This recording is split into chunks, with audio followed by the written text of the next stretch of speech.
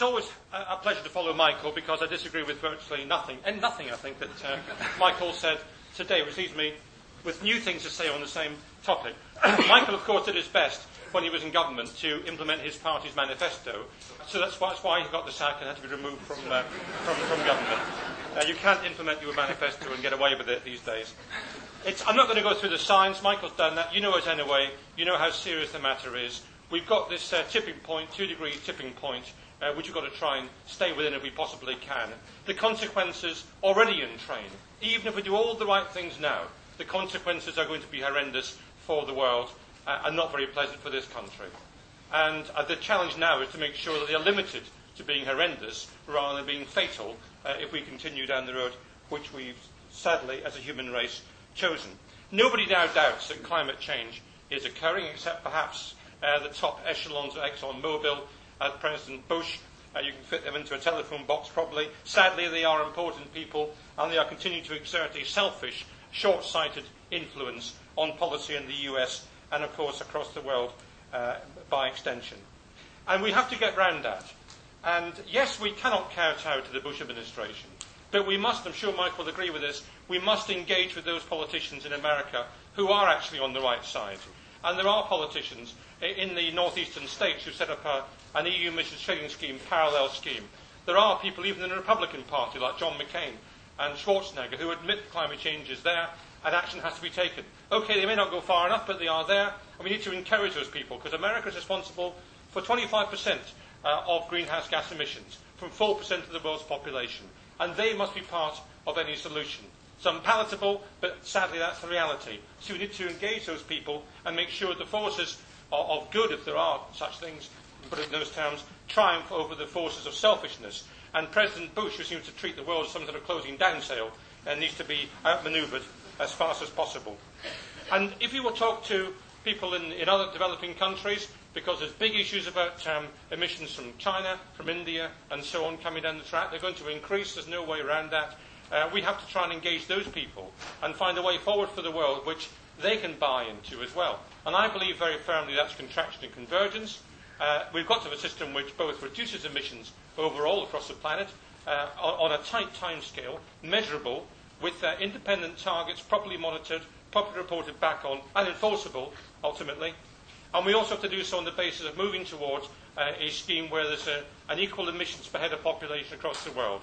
And if we do that, actually, that's one of the objections the Americans had, was that the developing world wasn't included. Okay, let's include them on that basis. But also, for the developing countries who've looked at the mess the West, in fact, the North has made of the world so far, that's a way of them saying, okay, here's some equity in this system. So that's something we can all hopefully buy into. And certainly when I've tried that argument out in India, for example, it's one which Indian politicians are quite happy to accept. So we have to go forward on that basis. We can't have a solution for the world based on inequality, based on exploitation, based on unfairness. It won't work. They won't buy into it, and therefore, apart from anything else, pragmatically, that's the answer we have to try and find. And ultimately, we need to use fiscal instruments to try and drive policy as well. You can ban things, you can regulate, but ultimately fiscal instruments, making it cheaper to do the right thing, more expensive to do the wrong thing, has got to be one of the great ways forward, not just in this country, but more widely across the planet as well. We need to roll out clean coal technology. It may sound odd to talk about coal when we're trying to tackle climate change, but there's a huge number of new coal plants being built in China, in India, and elsewhere. And one of the best contributions we can make, I think, is to ensure that the best available technology to limit carbon emissions is made available and rolled out to coal plants, both existing ones, more difficult, but certainly to new ones. And we ought to be having carbon capture and storage as a key part of international energy policy. If we don't have that, then frankly, we're going to be wasting our time. Michael's talked about international aviation.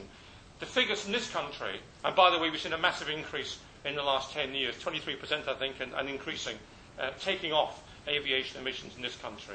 And we've got a policy as well which talks about expanding airports, catering on a predictability basis, predict and provide basis for air travel. A policy which Tony Blair runs away from any idea that cheap flights can be limited. Indeed, they are being encouraged. A policy where now, one or two of my constituents the other day told me they were actually flying to Spain to pick up cheap alcohol and cheap cigarettes and flying back. So what people used to do on the ferry, they're now doing on the plane. That's how cheap it's become. What a mad arrangement. What a mad world that we have that sort of trip. And how mad it is that if I want to go to Manchester or to Glasgow or Edinburgh, it's far cheaper to do so on the plane usually than it is on the train. We've got to get these fiscal signals right. And indeed, talking about transport generally, since 1974, you may want to know, the cost of travelling by rail has risen 84% in real terms. The cost of going by bus, 71%. The cost of going by private car has gone down 2.5%. So when all these motorists were out, and I know motorists too, but when the motorists were out in 2000 protesting on the streets, saying how terribly expensive fuel is, I think it should be the bus passengers who should be out in the streets, and the train commuters who should be out in the streets.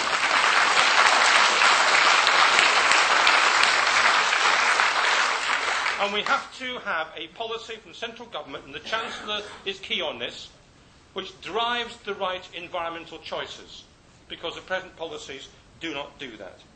Now, I'm afraid to say that the record of this government has been pretty poor and very disappointing to me, because there are plenty of people in the Labour Party who are sincere and genuine about climate change.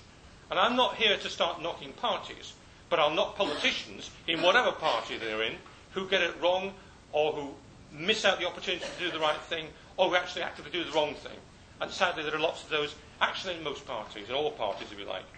But the record of this government, I'm afraid, has been disappointing, and it's been disappointing because it's been badly led in terms of tackling climate change by the Prime Minister himself, and to a lesser extent by the Chancellor. And the Climate Change Review, which was if you noticed it, it wasn't very long ago, should have been a big issue, should have been the major debate of the week, should have been subject to a major government statement. Where was it?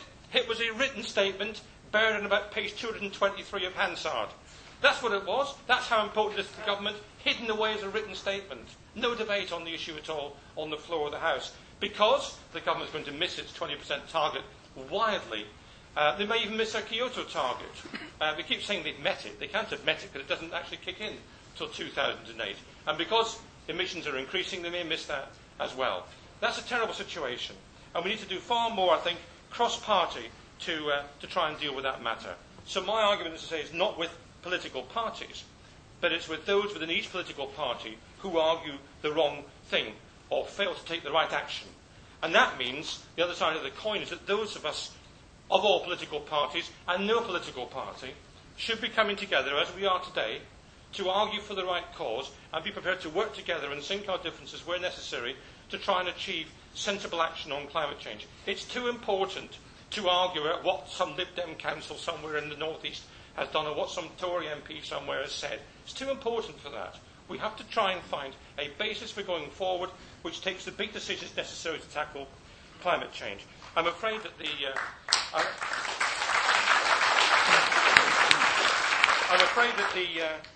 the evidence, as I say, has not been keen recently. The recent changes to DEFRA suggest that Margaret Beckett and those who are opposing nuclear power have been moved out, and I entirely agree with Michael on nuclear power, and those who will do the Prime Minister's bidding have been moved in.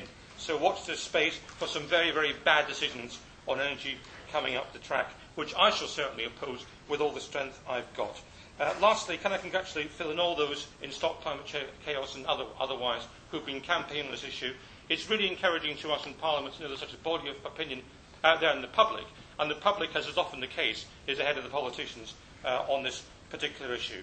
We need to make sure that there's a revolution of thought in this country, a revolution of thought in Parliament, and a revolution of action from our politicians to take the right decisions necessary to make sure we finally do get action on climate change.